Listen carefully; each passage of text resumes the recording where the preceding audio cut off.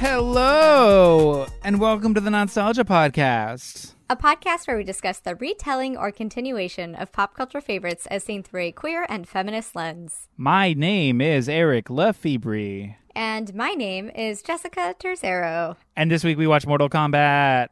Oh my god. Mortal Kombat! Yeah. What a treat. What a little treat. I had never seen that original Mortal Kombat. Oh my gosh, really? Yeah. So it was on fresh eyes for me. I mean, come to find out, I really haven't seen much of anything. I feel like every episode I'm like, I've never seen any of these. I mean, I'm also the same, so I'm very happy that we're doing this because, this is one that I did watch, and I watched a couple of times, and I loved it because, I was a little gamer girl growing up, so I used to go to the local liquor store and, play Mortal Kombat there. I was never good at fighting games. Fighting games were never my thing. Yeah. It was just button mashing, but I loved playing that. I was, always Sonya, right? Always the girl, always whoever. But yeah, so I watched this movie then, and I was like, hell yeah. So when they announced the remake, I was like, fucking cool. We'll get to talk about this on this podcast. And I had not seen the movie probably since that time frame. And man, oh man. I mean, I have some stuff to say about it, but I'm honestly way more excited to talk about the 1995 one than the new one. But that is what it is. And similarly, I'm also a button mash queen. I have no idea how to play those games. Any fighting games like that, like Tekken or Street Fighter or Mortal, any of those side-scrolling fighter games, literally it's just I'll learn one special. I remember in Tekken, it was one Yoshimitsu special that I was really good at. And then I was I'm a master. I don't need to learn anything other than this. And I'll just keep hitting them with my sword. And it does not matter. Cute. Yeah. Yeah, no, I was more of a Beat Mania and Bobble Puzzle girl. That's kind of what Metal Slug. I loved Metal Slug. Oh my god, I was obsessed with Metal Slug. Are you kidding me? Metal Slug was synonymous with pizza for me, or Round Table Pizza, because of the pizza place in Prunedale where I grew up. It had the Metal Slug machine. What for me, an absolute treat. It was The Simpsons and the Pizza Hut that was also still had the salad bar. Oh fuck yeah. So also air hockey, I went to the arcade basically twice a week from when I was 10 to 18. Yeah. So it was good times. Ooh, maybe we'll just start a once a month episode talking about these old games. I mean, I'm down. I'm so ignorant to a lot of I mean, as a consumer, I really like some of the game. That one game with the the thing it spins and you have to jump on it. Anyways, that game, that's me describing any knowledge of any games I have for the most part. But yes, 100%. I think it would be fun and very silly. But Mortal Kombat. Should we do it? Yeah, let's just fucking rage. That's enough of an intro. That's all you guys get. You don't need any more. Yeah, we're ready to talk about this. Yeah. So just buckle up and Mortal Kombat.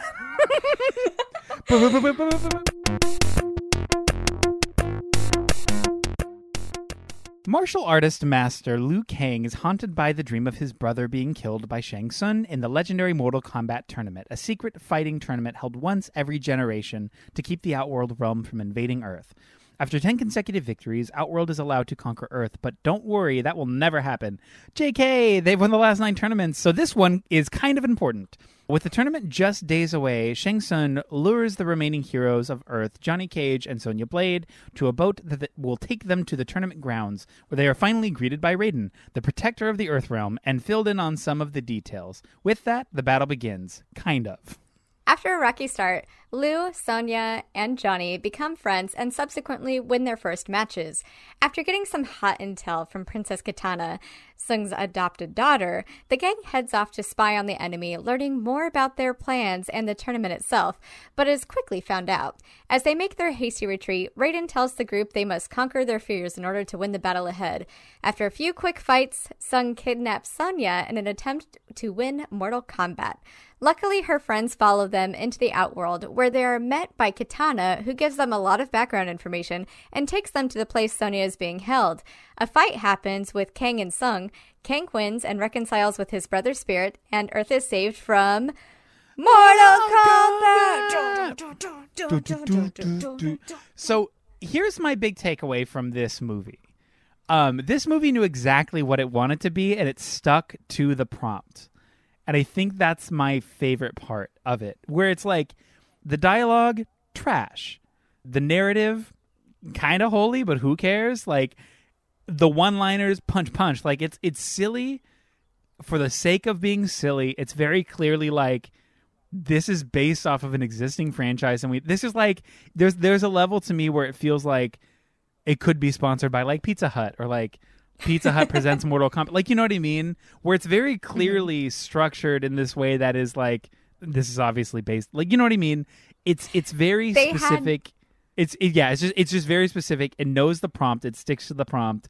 And for that reason, I'm in. No, but for that reason, like, honestly, it was fun. It was just fun and silly. And like, obviously there are moments of just like trashy, problematic, just like, oh, well, I'm like just looking at her. Johnny Cage opens his fucking mouth. I'm just looking at her boobs. Or like, wow, he's going to be late to breakfast. Or like, just silly shit. You know what I mean? But even within this world of nonsense, which this movie is kind of a world of nonsense, not who cares, but like it feels of the world, even these like little throwaway problematic pieces, because like we're not buying any of this as any sort of real thing. It's a cartoon, essentially. You know what I mean?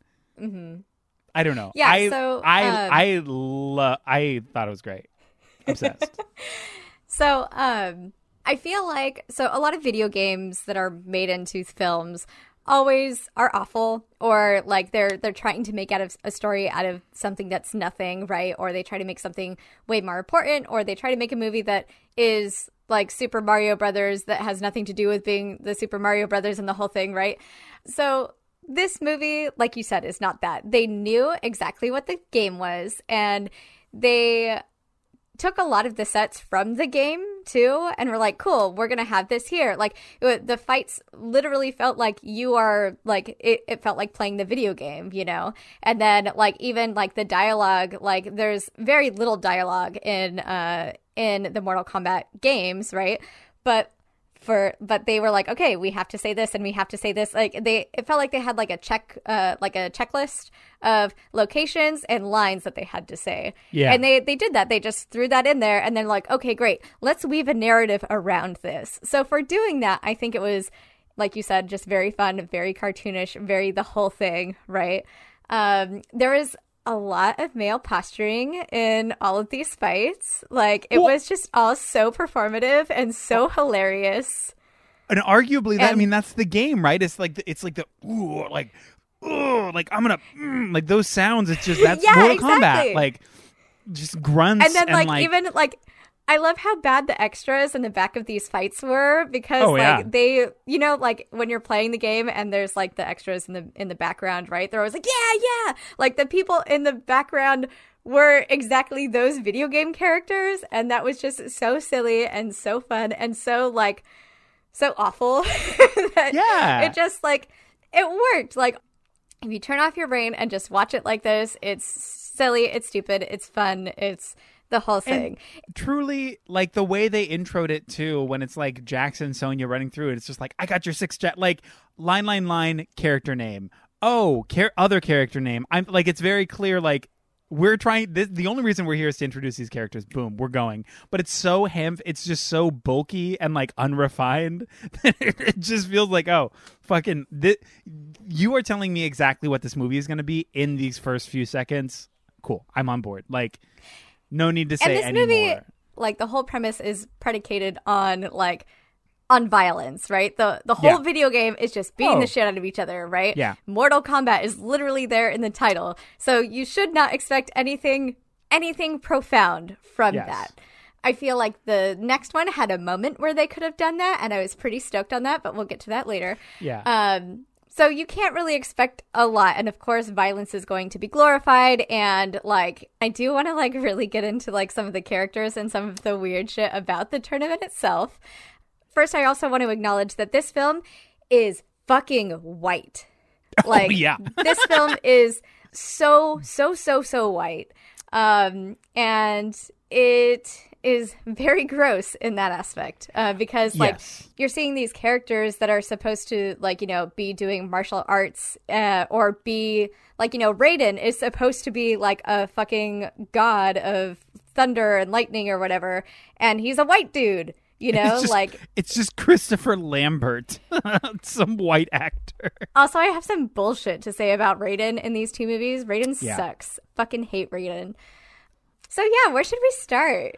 I want to start with Sonya because I think largely, obviously, there's a lot to be said about like she's there to be a sex object to some degree, but I do think that this movie does a really good job at doing some sort of redemptive, like, don't underestimate this person.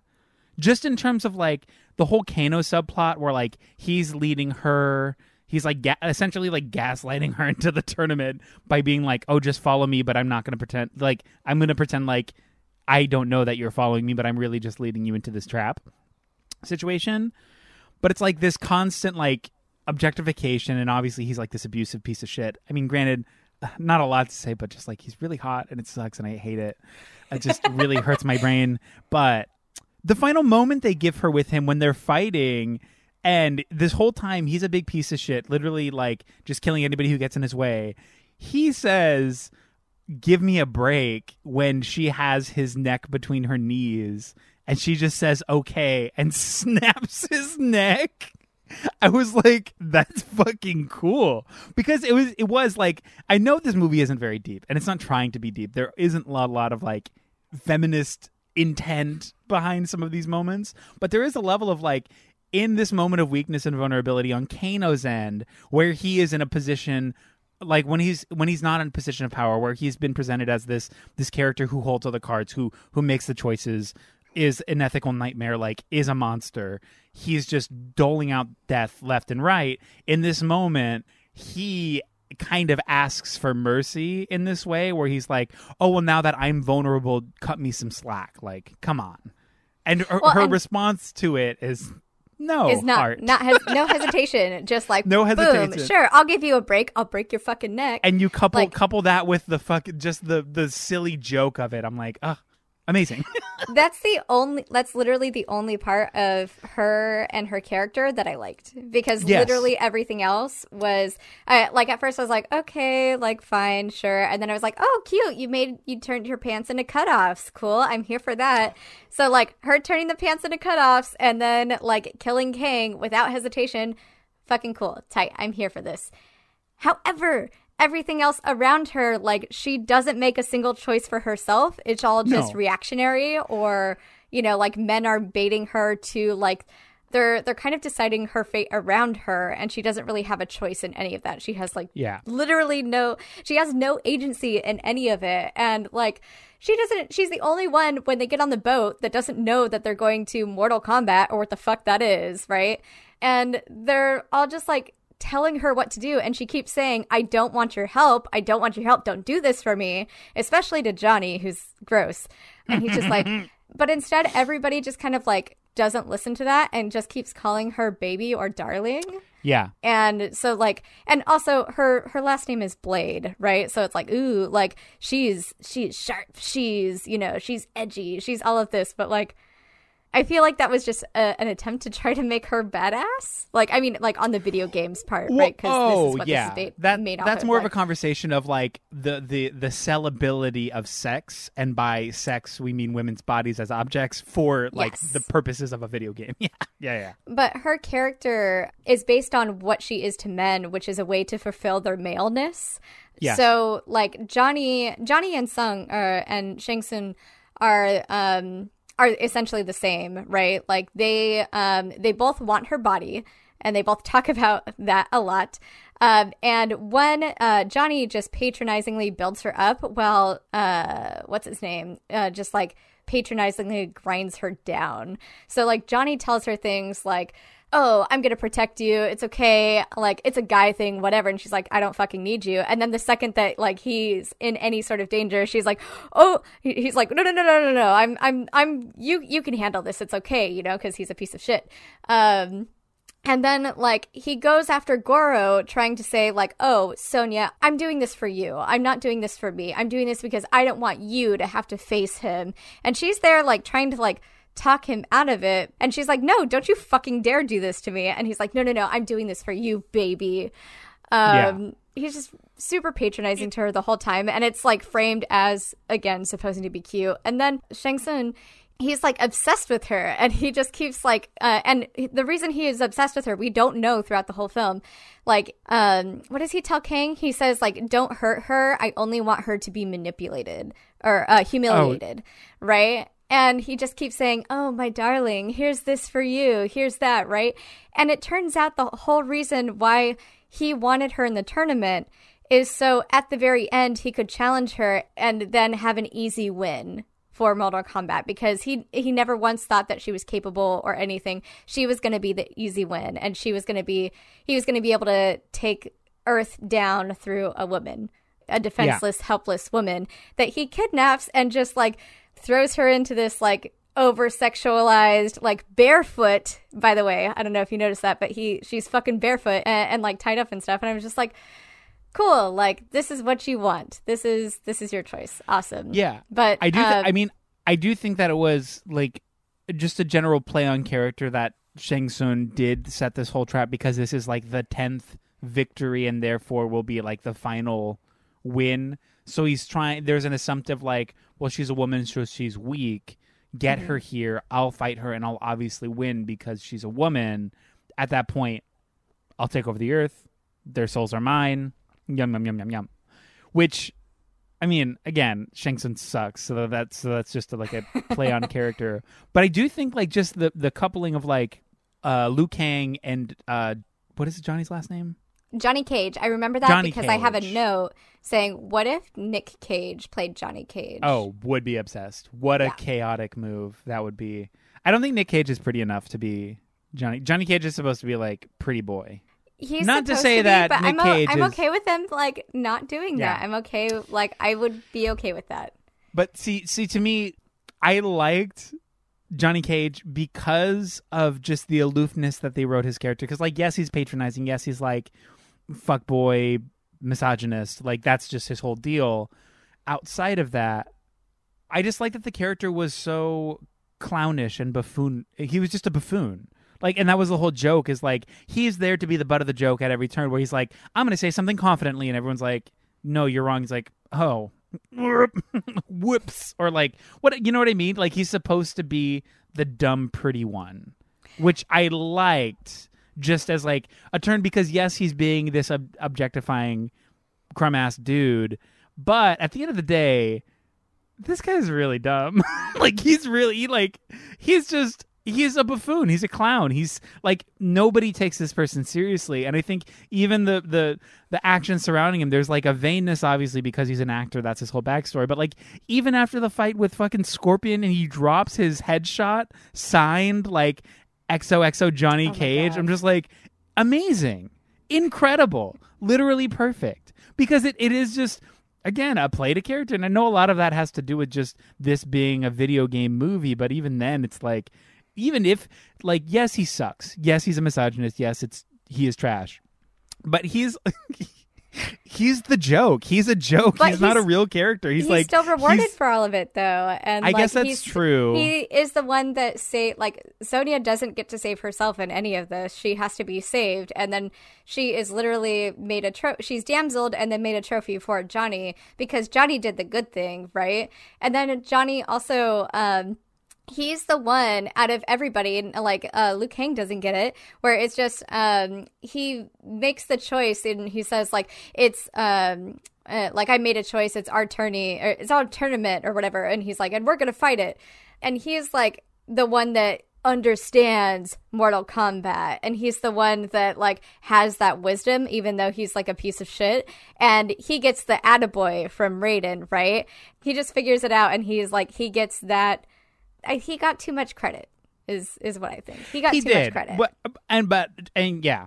And to be fair, I mean, granted, almost any movie, even if the pretty white guy, even if he is the clown and the butt of the joke, at the end of the day, he still gets more credit than any non-cishet white person in that story.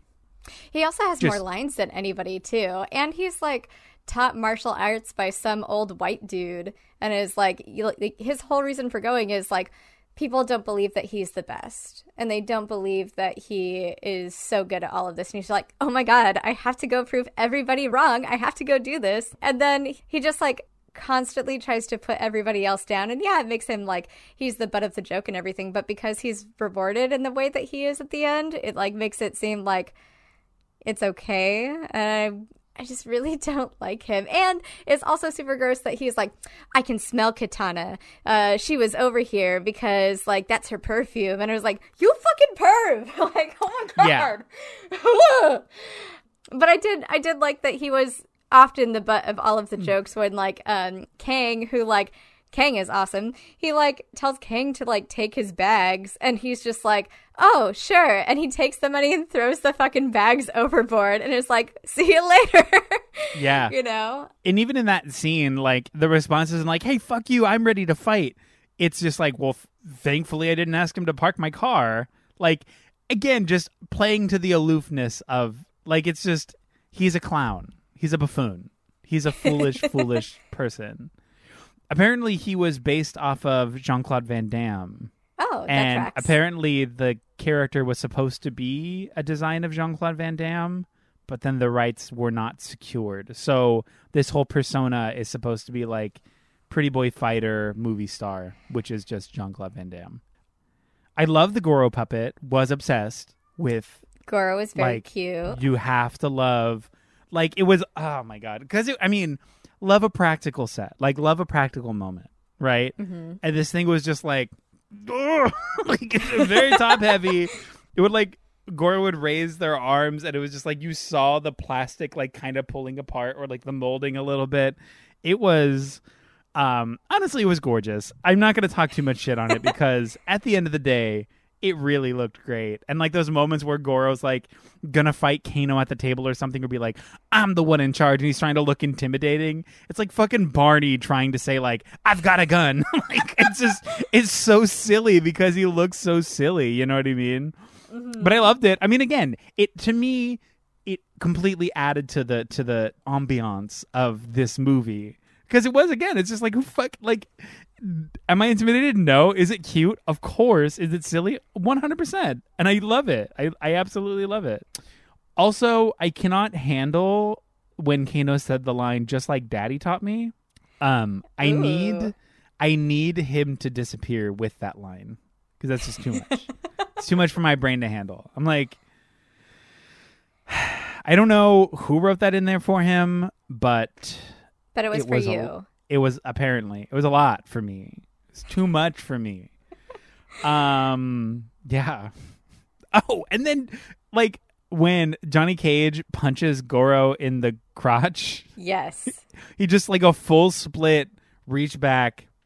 Like it just, that is the silliest bullshit thing. And obviously both movies did this pretty heavily, but just kind of the dropping the verbiage of the game. Like that was a flawless victory, like just cause like it's in the line, it's just we must, or just like when Goro looks over at Shang Tsung and Shang Tsung's just like, finish him, you're like, oh my God, this is so silly. It's just silly, but it's fun. I don't know, I had a great time with this movie. I really liked watching it, but again, yes. there's just these moments where it's like everybody's these caricatures of people, which is fine, but like the women deserved better. Sonya deserved better. Princess Katana is dangerous because she has knowledge and words of encouragement. Like she's like this dangerous adversary that must be watched, and was adopted by her parents' killer. Okay. And like, I mean, there could have been some cool stuff, but instead it's just her telling Kang like, you could do it. Use the element that gives life, you know, and you're like, okay. And then if you don't fight with all of your heart, there is no hope. Like, wait, but what about you? What about you? Like, what are you? And then at the end, she also gets paired off with fucking Kang. So it's like Johnny and Sonya walking out, and Katana and Kang walking out. And I'm like, okay. Yeah. Like, to me, that felt really silly. And then, like, and Kang, like, I like Kang because, like, he left the Order of Light because he doesn't believe that men fighting decides the fate of the world.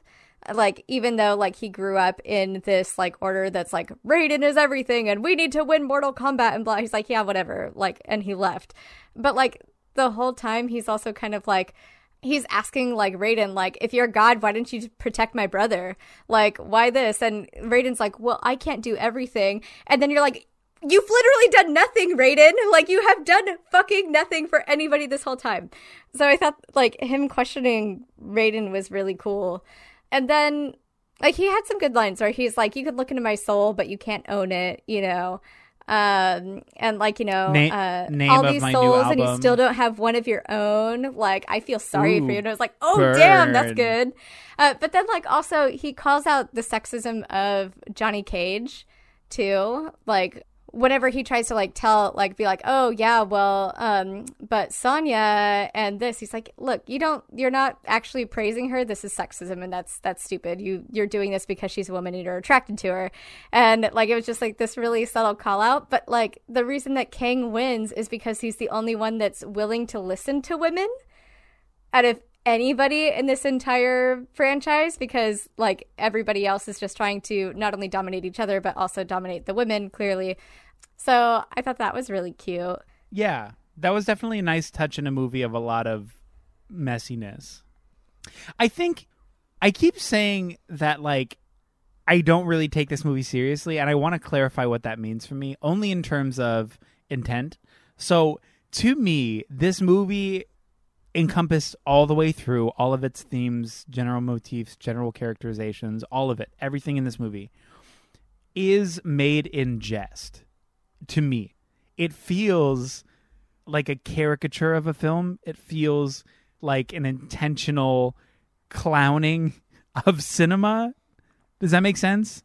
And so with that, like, sort of lensed intention, or at least that's kind of the take, when these moments of, like, misogyny happen, or when these, like, characterizations happen, there is a level of me that's like, oh, well, that's obviously not real, because none of, you know what I mean? Not to discredit or take away from, like, what the dialogue is, but the dialogue itself is bad. Like, nothing in this movie, for the most part, is inherently good, apart from some of the fight scenes that are really stylized and, like, cool. But because of that sort of jestful lens that just colors my entire approach to the film, obviously, like, there are these moments of badness, of misogyny, but, like, it's hard for me to even, because in some of these other movies where it is trying to, like, especially this next one, where it's trying to sort of, like, ground this idea in the real world and trying to say, like, these are real people who exist on Earth, and this is the story of that existence of these characters. I feel like this Mortal Kombat was just like, fuck it, this isn't Earth, this is a different planet. Like, nothing's, like, this is all a made up, make believe, far away, nothing real place. Like, and so with that lens, there is a level of me that took, again, not to undermine the critique in general, because I think that, like, if I'm like, well, it's fake, would be a disservice and a complete ridicule of what we're doing here, right? But even outside of that, even those moments of misogyny, I was like, oh, I'm taking note of this. But, like, it feels like not a joke, but it seems like, oh, this isn't real. Does that make sense? I had the complete opposite reaction. Really? Because as a woman in gaming, especially growing up as a woman gamer, it was a really awful place for me to be. Yeah. Just being in any sort of proximity to games. I had no female companions that were gamers. When I hung out at the arcades, it was me and, like, 5 dudes, you know, that would always be there. And so, like, you know, and it was always like, oh, yeah, let's fucking talk about this. Or, like, you know, and then it's like, oh, we're talking about wrestling. And then there's China. And then there's this. And it's like, just, like, all of these characters, the way that they worked to further the objectification and enable misogyny, like, to me, like, that was then, those kinds of things were projected onto me. And sure, I wasn't the best gamer or anything, but I was not, in certain games, I was not to be taken as seriously as somebody else, you know? Yeah. And those kinds of comments, those kinds of sexist comments and misogynist comments are things that I heard all of the time because those were perpetuated by these characters that these boys loved, and it was okay, And for me, like, yeah, sure. I mean, this is just a silly film. However, without having women in the film that have agency, and with just having them be there to be objectified and to be sexualized and to be like, to kind of like fight over control of that, that was like, looking at things like this, I can see how damaging that was to me, just being a young woman in that space. Yeah. So I think I just have a really different take on that because this was like directly related to where I was at this time frame, you know? And because of that too, also that internalized misogyny that I put on myself, right? And like was so ingrained in who I was and what I expected of myself and my role. So it's a little bit different for me, I think. Well, understandably I totally so. get what you're saying. Absolutely. No, but to that point, that's not an experience that I ever had or ever will have.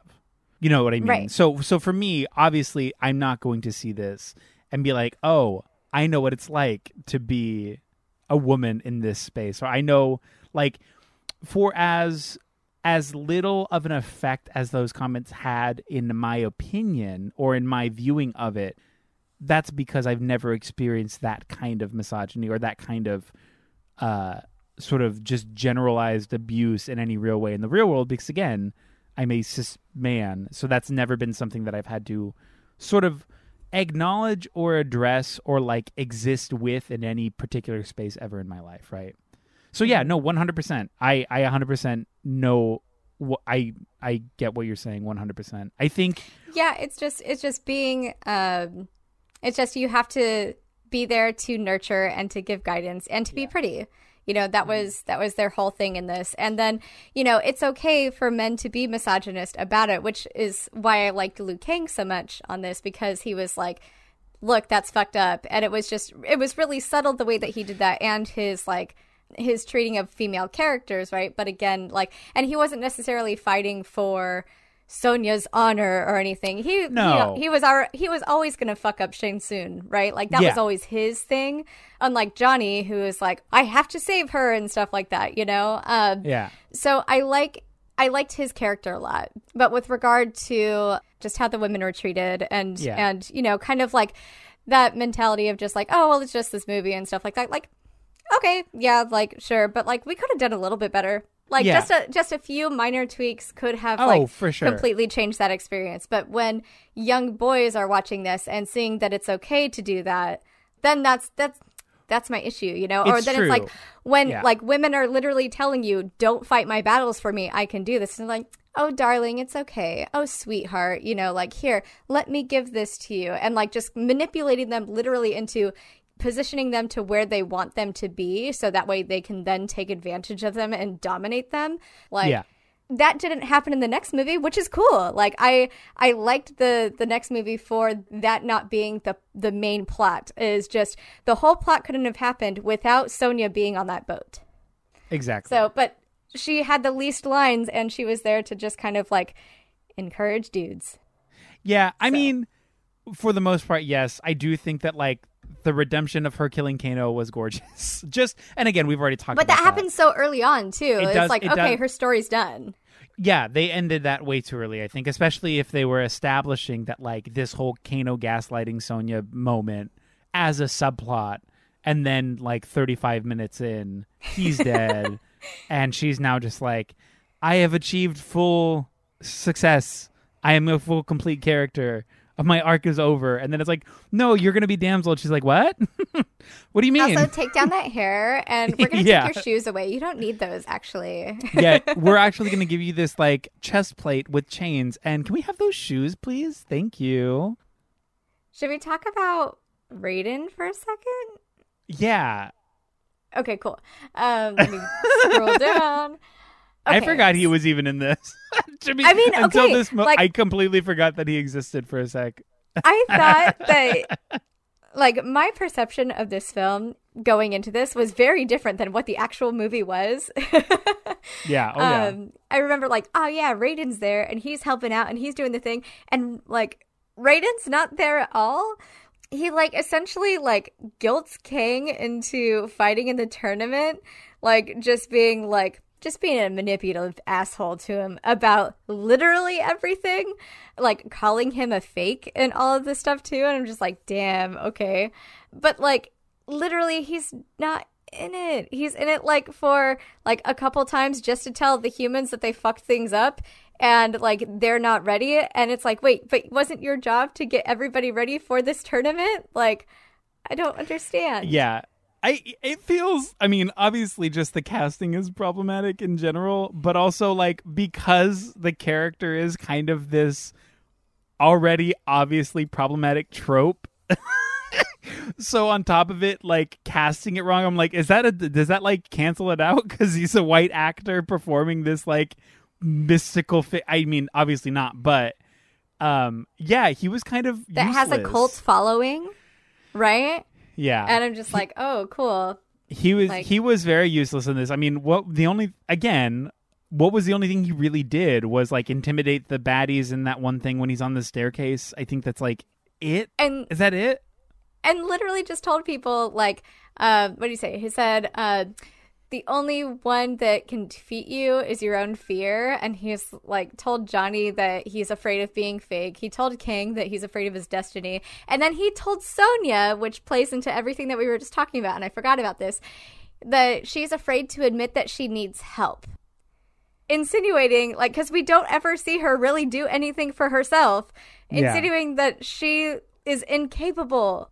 I forgot about that. That's not cute. Yeah, they're trying to equate the characterization of her big air quotes stubbornness as a flaw, or this need to be autonomous as a flaw. Yes. That's funny. Yes. And then like later on he shows up and he's like, you have learned all I can teach you. And literally all I can, like, I stopped the movie and I turned to Dave and I was like, what did he teach them? He didn't teach them anything. He literally didn't do anything. Like, how, like, why is he taking credit for all of this? And he's like, to Kang just being like, oh, well, I can't be there all the time. I can't help all of these people. And you're just like, well, but literally, what are you fucking doing? Like, because you're not getting ready for this, like, thing that is, like, your sole job as the protector of the Earth realm, right? Like, you've just been like, peace out. I'm okay. And what is he even doing? Nothing. What do you think Raiden does on his days off? Because clearly, like, that's every day. What do you what would you speculate he does? Probably just like sits at a coffee shop looking mysterious, waiting for somebody to come up and ask him what he does for a living. And ask that's him about his job. His hat or something. Yeah, like I love your hat. Like lightning eyes. He was terrible. I really did forget he was in this movie. I do think it's just funny because like it adds to the silliness because it is very much like that. Like, I've taught you well. No, you didn't. Who are you? Like, where are you from? Hello. This is like, no. Like if this were filmed as like a satire or like had like just a little bit more of those comedic beats, I'd be like, yes. Like this is a spoof. This is a spoof. That's what it feels like. Yes, 100%. Where it's like it really just feels so. It feels like almost like watching. Do you remember? Not Top Gun. Top Secret. Do you remember watching Top Secret? No, I never watched it. It's just like it's like the spoofiness of like a scary movie. Like all of those. Yeah. Yeah. Anyways. Yeah, I learned about that in film class. I'm smart. I know these things. I know these things. Also, did you love that they were like, this fight only happens once in a generation, and it was like 5 years ago or something, or like a couple years ago? Yeah. I thought that was so funny. I was like, wait, when is this happening? What's like, your brother just died, and now coincidentally there's another Mortal Kombat? Mm-hmm. They're just going for it. He's honestly, he's impatient. He wants to take over the Earth as soon as possible, so he's like, fuck it. Special edition Mortal Kombat. Let's go. Sudden death. Yeah. This movie was silly and fun, but this movie was a little bit messy. 100%. Could not agree with you more. Should we do the next one? Yeah, dude, let's do the next one. Okay, let's rock and roll.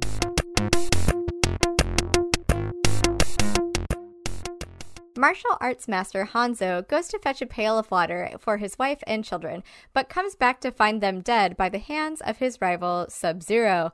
Unfortunately, Hanzo is no match against Sub-Zero's powers, but vows revenge on him prior to descending into hell. A few moments later, Raiden finds the remnants of the destruction along with one of Hanzo's children who is still alive and takes him to the orphanage. Several hundred years later, Mortal Kombat is still raging, and Shang Tsung decides that this time he's going to kill Earth's champions before they even reach the tournament, so he wins by forfeit. Pan over to washed-up fighter Cole Young, who is at the end of his career and taking whatever matches he can get to support his family, who just so happens to also meet and be attacked by Sub-Zero, who is back to destroy yet another family. Oh no! Wouldn't you know it, the Young family is saved by Jax, a human with a dragon marking that apparently means they were chosen to fight in Mortal Kombat. And OMG, Young has one too! Young leaves his family behind and goes to find Sonya Blade, who has pieced together the entire plot of the movie, but who herself doesn't have a dragon marking. Oh! Literal piece of shit Kano is there too. Some more fights happen, and the group makes their way to Raiden's temple where they train with Liu Kang and Kung Lao to unlock their arcana. More stuff happens and Kano switches sides and everybody fights. The good guys win in the end, Sonya gets her mark, and Earth is saved from pre-Mortal Kombat. Okay, that's not just me, right? They didn't actually do Mortal Kombat. No, that was so before I watched this, that was the only thing I knew about this was the fact that this is kind of just like the introductory stories. They're just introducing the characters. They never actually get to Mortal Kombat. Yeah, okay. Which I wanted to make sure that I was correct because I was just like wait, but there's a fight, like how? So my biggest problem with this because again, it's silly. Like, the concept is silly. It's supposed to be this gratuitous, silly game that's, like, literally intending to be, like, so up its own ass in gratuitous violence. Like, that's the whole point of the game. So it's essentially just this silly, shitty game.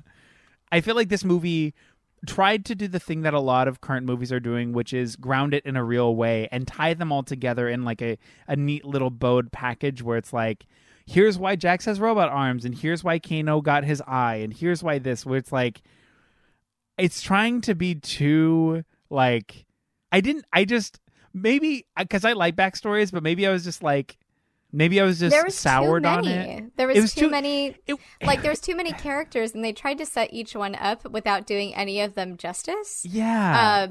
Also, just real quick to backpedal on what you were saying about like the violence in the video games and stuff like that, like over gratuitous and stuff like that. Did you hear about the most recent Mortal Kombat that came out? How like the game developers, like some of them had to go to therapy because they had PTSD from having to render and like having to like animate and render these things, and because they had to get them right, they had to watch these absolutely grotesque videos and study these photos of like just real actual brutal violence to get that.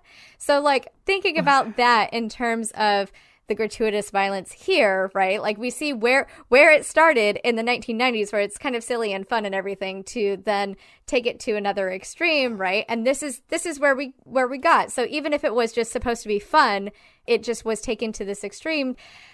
And, you know, the women characters didn't get any better at all. They got way worse. Oh, yeah. Yeah, so having that context going into this was really gross and awful, It's rough. I mean, even watching this, there were a couple moments, like, in the same way, like, playing one of the later iterations of the game, there are some times where I'm, like, kind of flinching. Like, ooh, like... And somebody had to spend fucking hours on those animations and watch like, actual videos of like gross things happening and has PTSD from that. Like that's I didn't awful. know that. That's fucked. Like what a shit. Like, cause it's really, it's effective. It'll fuck you up. Like just being exposed to that, even in a way that's like, you're detached from it. And it's like bigger quotes, scientific or whatever version of this you're doing it for. It's still going to affect you. Like you're still going to have your body, your brain's going to see this and react and be like, oh, this is bad. This is jarring. This is traumatizing. I shouldn't see this. So like, but then that's literally your job. But it's literally, that's crazy. I didn't know that. But I mean, just in general with this game, like even sometimes, like it wasn't awful. There were a couple moments in this movie where I was like, ooh, when they're in the thing and his hat turns into the buzzsaw, which again, that's in the game. I know that fatality's in the game. Oh yeah, these are all their finishing moves. Yeah, which is like I love. Yes, and it looked really good.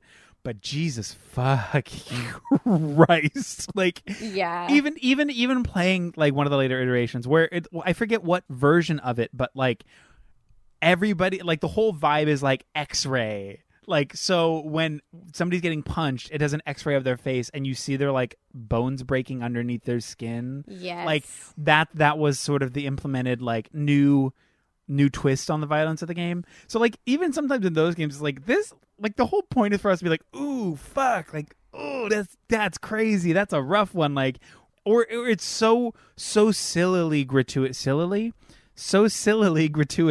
that, and that's like the point. I think, not to say that like, I do think that it's at a certain point, it's like, hey, when's enough? Because like, I mean, that was the base. Like it was supposed to be kind of like silly and like over the top. That was the point. But like, at what point are we just like, we don't have to keep adding a 10 to each one of these iterations. At what point is this damaging to the people that are making and consuming the game? I know, because sometimes it really is too much. Like, ugh. Like, I mean, even watching, and in this movie, even watching Jax get his arms frosted and like broken, I was like, ugh, ew, like, Jesus Christ. Like, I don't like that. Like, what the fuck? That's too much. You know what? I just, ugh. Yeah. I did like the visual or sort of the special effects. Just I think they did a great job. Yeah. They looked great. It really amplified the violence, obviously, which was the intent. But even like the moment when Jax has his shotgun and he shoots Sub-Zero and Sub-Zero just freezes the gun as the shotgun goes off. That was so fucking cool. And you see all the pellets like going out slowly and then he just uppercuts the gun and breaks it because it's so cold. I was like, and then the daggers, like the blood dagger and the ice dagger and shit like that. I was like, like the way that they did some of the things in this movie were just like so cool and so smart. Like good use of those powers. Like using the flare to like mark that on Reptile. Yeah. Yes. So good. See, like, and those elements of like just choreography and like all, for the most part, all of the fight sequences, I was like, oh, this is engaging. I'm loving this. Like, yes. Whereas the first one was very clearly like, this is going to be a little bit of dialogue getting from one fight to the next fight to the next fight, emulating sort of a gameplay style storytelling, which I think worked well. I think it was great. Again, we're not here for the dialogue. We don't give a shit. The whole vibe, the whole point of this is like the fighting. That's the base. We're going to scooch past it. Gorge. This one kind of did the same thing, but it just felt like really redundant and meaningless cutscenes. Like it felt, it felt to me like the acting was just really bad, so I was taken out of it a lot. So, okay. First, I had no expectations going into this, right? I was like, I don't know what I'm fucking in for. And the opening scene with Hanzo, like, which I love that actor too, right? So like with him and his family and like the way that was shot, the kind of pacing of that, you know, like you see like the gardening tool, right? Like the close-up of that, the setting up of this character and Sub-Zero and what they are to each other and their whole fight and everything. Fucking loved this. And I was like, ooh, this is going to be so fucking interesting. Like, I'm so here for this. And then to just like, basically that was like its own short. You know, like really had nothing to do like other than like this is the descendant of Hanzo, like had nothing to do, or like even like the pacing and the tone and everything were just so different. It was really jarring for me. So that made like all of the acting and all of the dialogue and all of the lines and everything just seem so redundant, so silly, so out of place and so bad acted. Like I'm like, okay, you made some really cool choices in that first one, right? Like the setting up of Sub-Zero versus Scorpion. Cool. Like, let's do this. But then like all of that storytelling that they had, like the level of storytelling that I expected after that scene was just like fucking thrown out the window. Like 100%. Because, and to me, I'm like, at least in the other one, there is a level of, I know that these in-betweens are going to be bad. You've already established a precedent as far as like the dialogue's not great, the acting's not great. We know this. But this movie tried so hard to be of the world and to be this serious, dramatic piece of like, it felt just like so. It's a problem I have with the sort of the lot of dialogue like was so bad. The hyper realizing of sort of these not so real properties. Like it doesn't have to be of the world. Like you don't have to make it. You don't have to Christopher Nolan Batman it. Like you don't have to do that. You know what I mean? You don't have to explain yourself. You don't have to explain it. And to me, the bad acting, like I think in general, the acting is probably good if it was edited right or directed a little bit different. But because it's such a Sonia silly, was bad. I mean, 100% could just be terrible. But it really did feel like everything felt so out of place because of that. Because it was like, we don't need this realistic version of anything. Like the dichotomy of this silly idea with this hyper realized, grounded acting, it didn't mesh. It like just the whole movie, it kept, the acting would take you out of the story of this because maybe the lines were bad or somebody's weird take on this, or like, why did he get out of the car? Why is that happening? Okay. But then the fight is gorgeous and you're like, yeah, okay, this is the movie. This is what we're here for. And then it's like back to the young family. And like, it seemed, it was all over the place. To me, the sets also really took me out of it because they felt so simple and they felt so, they didn't feel like you said, they're trying to make this a fully realized world, to make it grounded in our world, but the sets felt like sets. They didn't feel like there was any life in them. And the temple was boring as shit. Yes. And I was like, I don't care. Like this, there is nothing visually interesting about this. Where the first one was over the top and cartoony and fun, and like a lot of those shots were taken from like the video games. And so maybe like these are like the later video games. I never really played them past like 1 or 2.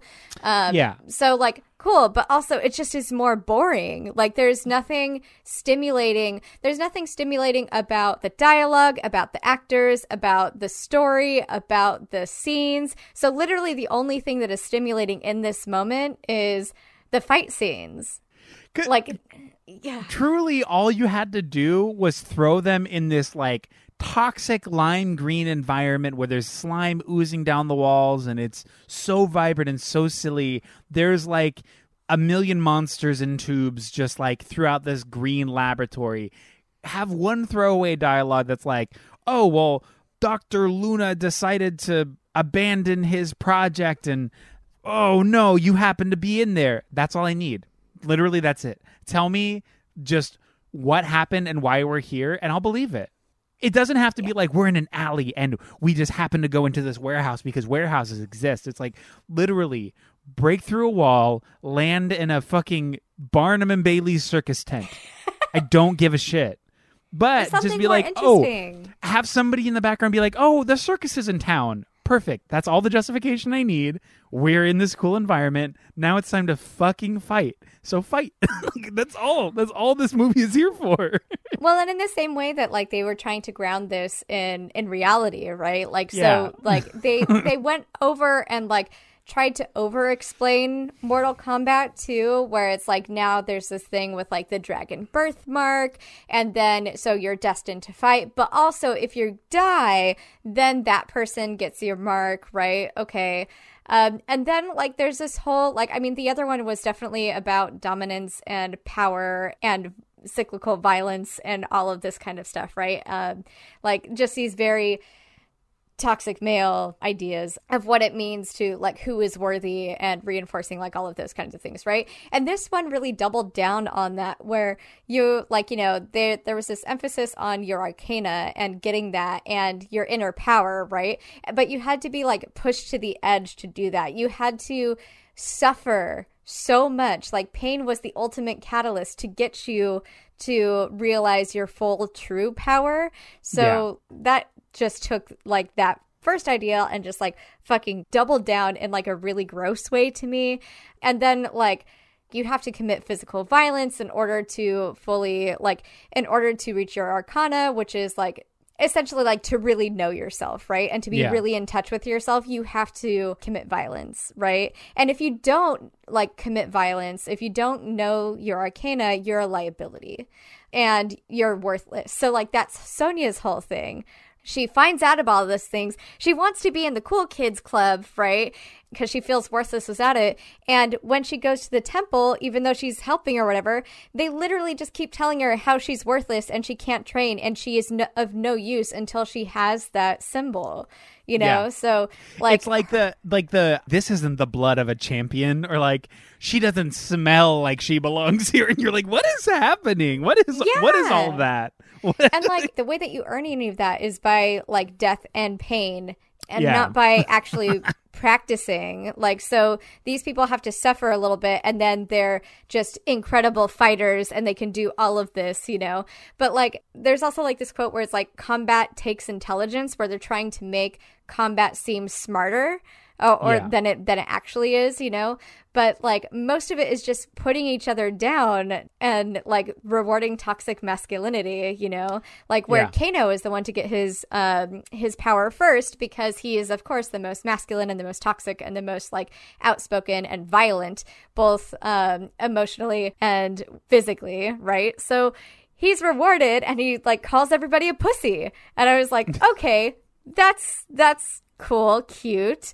And of course, like any good toxic male, he turns his back on his like quote unquote friends or whoever, and then like the whole rest of the story happens. But like, so it's just that showing of like and reinforcing the need for violence and the need for that to exist in order for you to know who you are, you know? And like Sonia in this one too, she was like, she wasn't even like a real person, like she didn't have anything feminine about her. She was very male coded, and like they went into like this whole thing where again she's the keeper of knowledge, so she literally has like this 5-minute dialogue where there's like fucking way too much information about Mortal Kombat, about this fucking base that she has, and that she's a military leader and she's a veteran and this whole thing. But like her whole thing is that she's just not good enough, and she wants to prove, like, even though she's obviously very accomplished, she needs to prove that she's good enough, that she's like man enough in order to get this, right? And she's still sexualized. Like fucking Kano like is still like, oh, like asks her like basically what color her pubic hair is, and she like fucking hits him. And then like the whole thing about this is like you get the tattoo and then you have to unlock your arcana. So cool, she finally kills Kano, but then she suddenly is really cool at fighting and she doesn't have to unlock her arcana. And is that just because she's suffered so much as being a woman in the world? Like fucking whatever. Like I was very bored with all of that and I hated it. Can we talk about how much Kano just wanted to talk about his nutsack? Like, did you notice how many fucking lines, how many times he talked about his nutsack? And that to me, like, I get that Kano's supposed to be this hyper masculine, hyper machismo, fucking racist, chauvinist, misogynist, racist pig, like, who is also like a child. He's this childish man who is just gross, has no ethics. Blah. He's sweaty all the time. That's the vibe. I mean, even in this, I don't know. I wasn't as impressed with the character in this one. Like, he was fine, but it felt like I'm acting like a bad boy, and here's me being a bad boy. And I was like, okay, like, you don't have to keep telling us you're a bad boy. Like, just be a bad boy if you're a bad boy. Great. He calls Kung Lao. He calls Kung Lao's hat a sombrero, and he calls him princess in the same breath. And I'm like, did you really need to like go through all of this? Because like Kano arguably has the most lines and the most character development in the same way that Johnny Cage did in the last one, right? Whereas Johnny Cage was like made laughable and stuff. This guy sure is like an obvious bad guy, but like still he's rewarded first before anybody else. And he's like, yeah, you piece of shit. I got mine. Fucking suck my nuts. And I'm like, you're so gross. Like, I don't want to ever hear about Kano's nutsack ever again. I don't care. I mean, No. unfortunately, I do, and that is the problem with Well, but society. Kano from the first movie, yeah. Did Yeah. you like Kano from this one? No, he was also Okay. not as cute. Like, and again, I don't want to Exactly. I'm not trying to like fully sexualize this character, but like he's scummy, so just like fuck him. Who cares? He was not as cute as in this one. Just base level was not as cute. I was not as into him. Also, at least in the first one, like, yes, he's a scumbag. Yes, he sucks, but he's not as bad or as blatantly childish and bad as this one, where he's just like, here's a racist epithet. Here's some ignorant bullshit. Anyways, my asshole. Anyways, women are bad. And I'm like, I honestly, like, shut the fuck up. I'm so bored. Like, this, I get you're supposed to be bad. I get it. Again. But I'm so bored with this, like, overproduced, pompous badness that this version of Kano had. That, like, by that dinner scene when he's like, pass me the dumpling or whatever, I was just like, I'm tuning you out. I don't fucking care. Like, I'm so bored of you. It was too much of him. It was too much of him in the movie. Yes, We had but also so many other characters that, like, I was like, cool, let's talk about Jax. Let's talk about some of the only woman that was good was Sonya, and the bad guys had like four women where, like, we don't get to know anything except for they look cool as hell, you know, but like the wife and the Katana daughter looks who were just sick. like nothing. They were the young family was like the most nothing of anybody in this whole movie, and like they're supposed to be centered as like, or Cole specifically is supposed to be centered as like he's Hanzo's descendant. There's this whole thing, so like homeboy has to like forsake his own family because century old like unresolved trauma like that he doesn't even know about, right? So like, okay. And like I like the idea of him like being able to use energy that is like, you know, cast negatively towards him and use that against people. Like, that is fucking cool. That is the best part about Black Panther's suit, right? Like that. Oh yeah, I love that idea, right? But then like, so he's bad at fighting. He's a nothing character. There's nothing to him. There's nothing to his family. And suddenly he becomes their leader when he didn't earn anything and he didn't do anything to show that he's a good leader or that he's capable in anything, you know? And like Liu Kang is bad at, he's like, oh, good, you're all here. He's supposed to have found all the champions this whole time and just didn't, you know? And then we had to give Liu Kang a tragic backstory. And then Raiden is also a piece of shit that there's nothing to. And Shang Tsung is also a nothing character that's just like, the gods mean nothing. Let's kill him before Mortal Kombat. yeah. And I'm like, looking at all of these characters, literally the one that is the least qualified to be a leader is Cole. Why are you taking direction from him?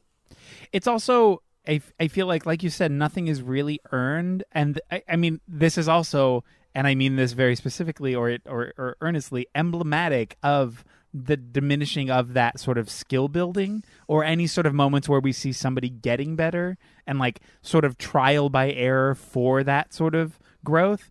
Because, I mean, Sonya steals the fucking birthmark. Okay, so is it a birthmark or like that whole vibe where it's like you don't really have to earn it.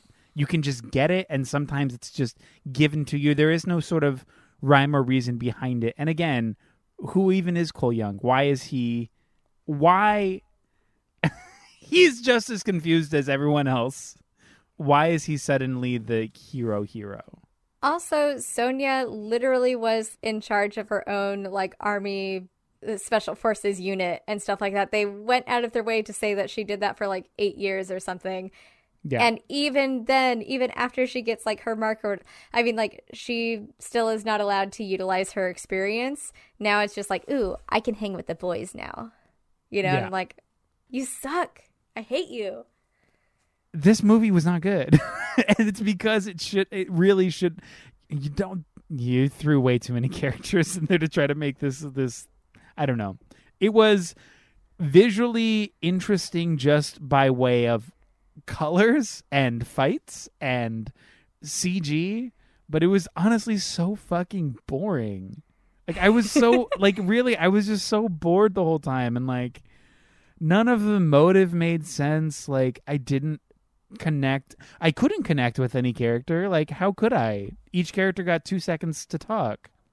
Even the main characters and stuff, and you're like, okay, Yeah. cool. It's just like, oh, I'm in this room. Wait, Sub-Zero's here. No, wait, Scorpion's here to save me. I'm going to run. It's like, okay.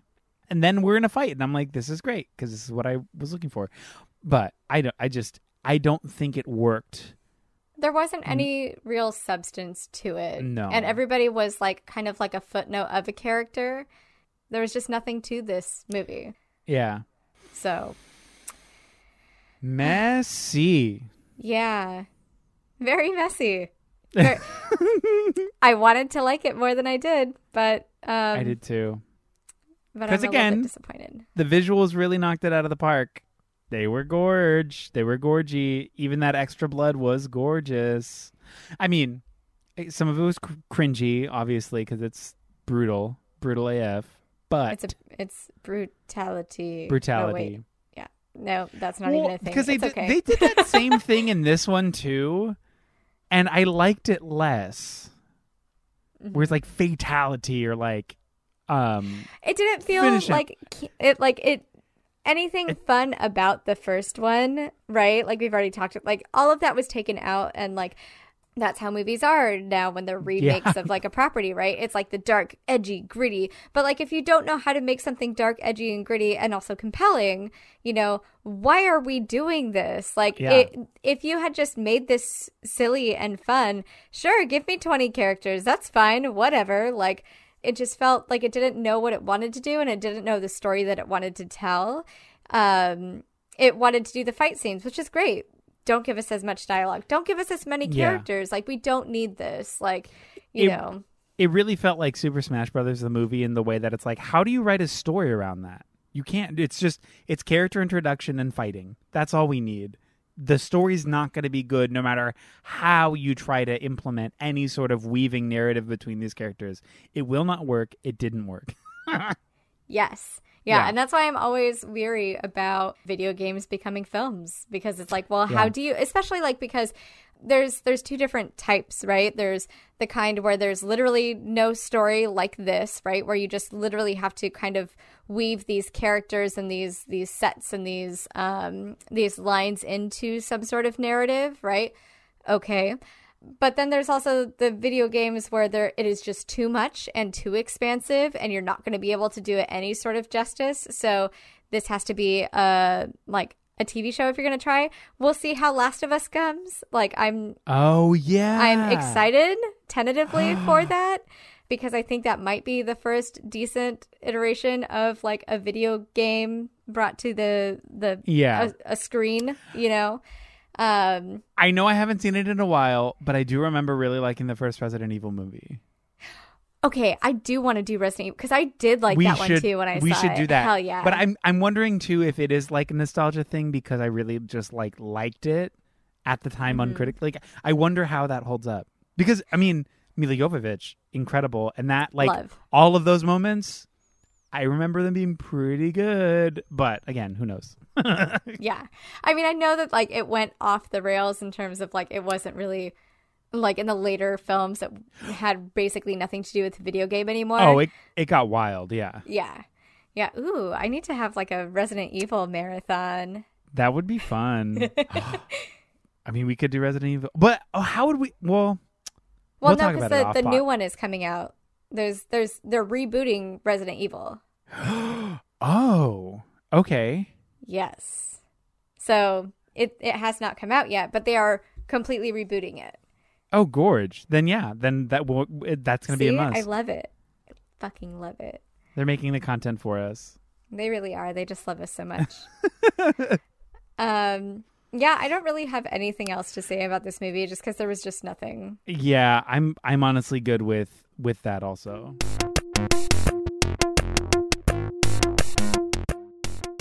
All right. We went and witnessed a couple Mortal Kombats. We went to the outer world and have returned. Eric, what did you think of the 1995 version? Who was it for?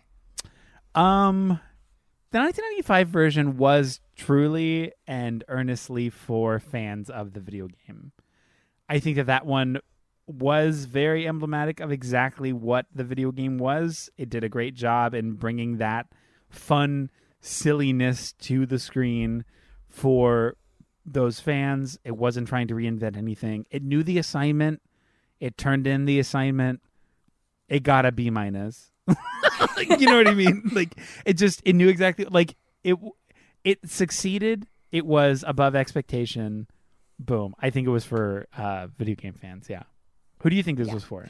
I think this was definitely for gamer boys. And yeah, gamers, exactly. That's the word I'm looking for. Oh, so I'm like cute. Fans of the video games. What would you call them? Oh gosh, I wish there was a word. They were some gamer boys. They said they said fatality.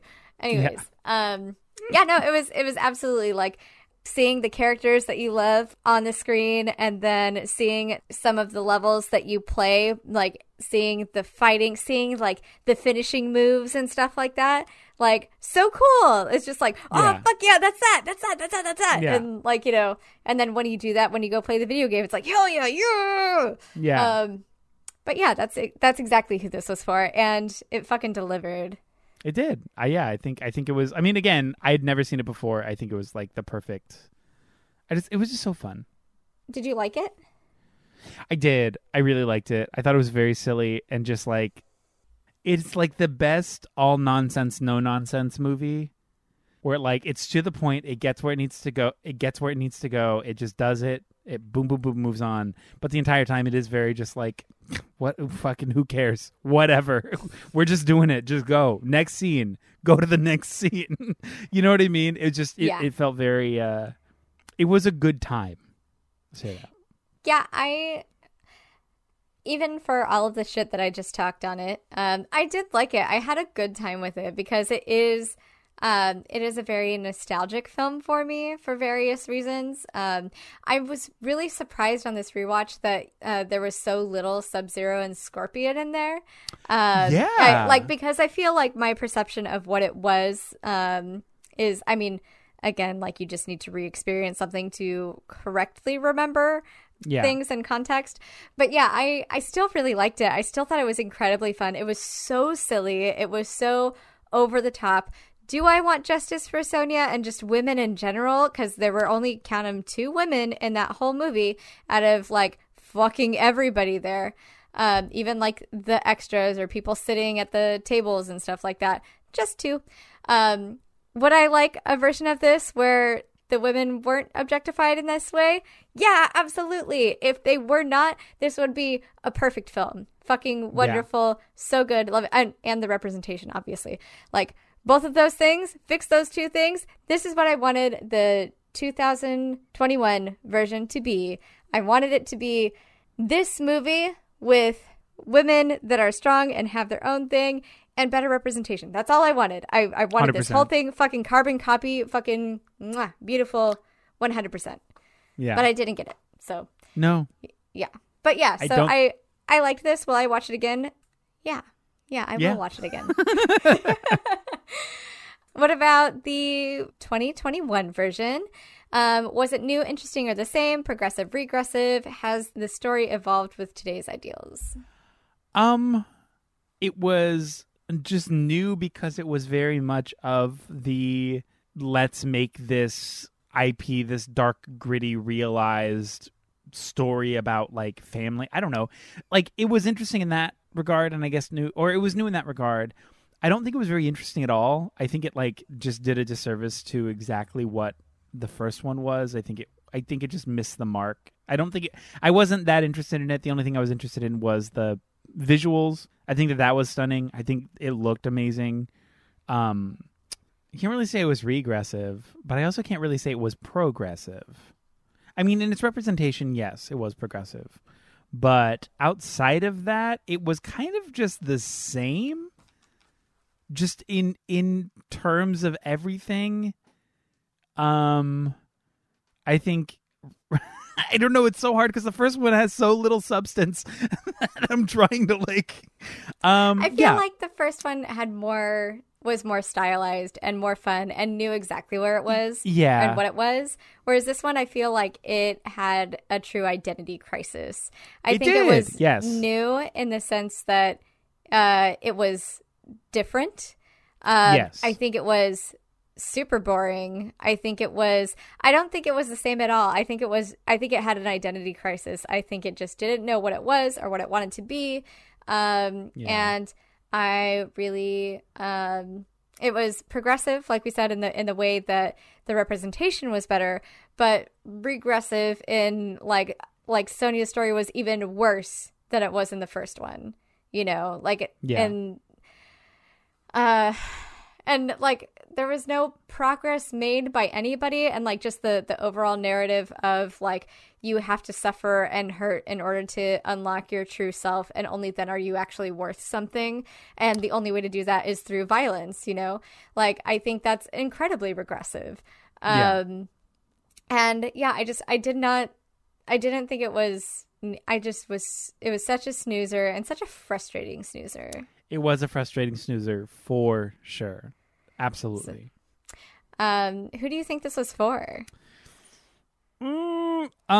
Studio execs hoping to cash in on some nostalgia, I'd say. Because, I mean, at the end of the day, who was it for besides them? Like, I don't want to speak for anybody, but I feel like it's not good enough to be like, wow, this is like really great for the IP of this franchise or for this thing. Like, they were just trying to cash in on a nostalgia wave.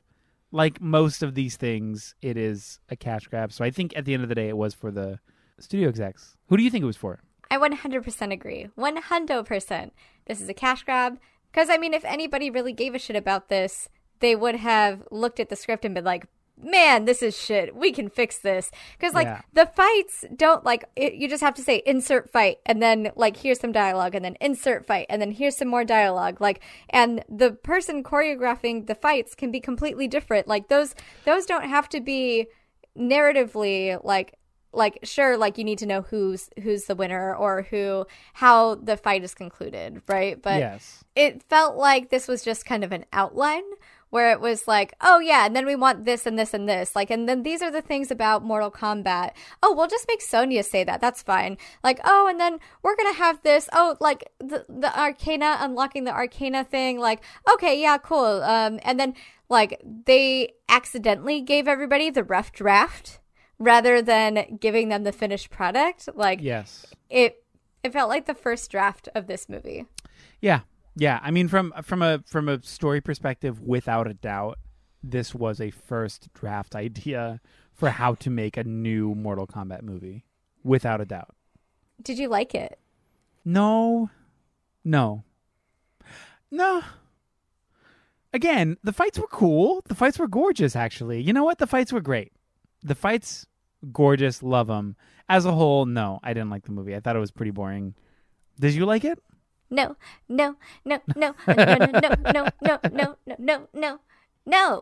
didn't like it. I didn't like anything about it. I thought it was bad and messy, and I could not understand why they made some of the choices that they made. Yeah. And it felt like there could have been intent, and it could have been good. So I'm just I'm very mad. I'm very, if you want to do a dark, gritty reboot, that's fine, but you have to have a direction. You have to have a story. You have to make this shit worth my time, because I just don't need to see other people's trauma or hear about it, because we didn't even see people's backstories. We just kind of heard about it secondhand from oh, I was an orphan and then I killed this guy that was selling orphans and that's how I got my mark. Yeah. Okay, fine. I understand that's traumatizing. That was all of Liu Kang's 5 minutes on screen was him talking about this, and it was just people talking. It was boring that we didn't see fucking anything other than some cool ass fight scenes. But you know what? This could have been a YouTube miniseries. It could have, and I would have ate that shit up. That would have been super, super, super fine. Just give us a supercut of the fight scenes, and that's it. That'd be great. That'd be gorgeous. That's it. Yeah, that's it. That's it. Wow. Thank you so much for listening. Don't forget to rate and review us on iTunes and follow us on social media. Check out our Patreon at patreon.com/nostalgia, where you can get a whole nother show of us called the Not Nostalgia Podcast, where we just talk about random shit for very cheap. You will really love it. Be a patron. And we just recently restructured a little bit to make it easier to support us, and so you get more stuff out of it. Our artwork and music is by Eric Lefebvre. Editing is by Danny Barkley. And thank you again for listening. And thank you, Eric. Thank you, Jess. And remember, stay cute. And stay critical. Goodbye. Bye.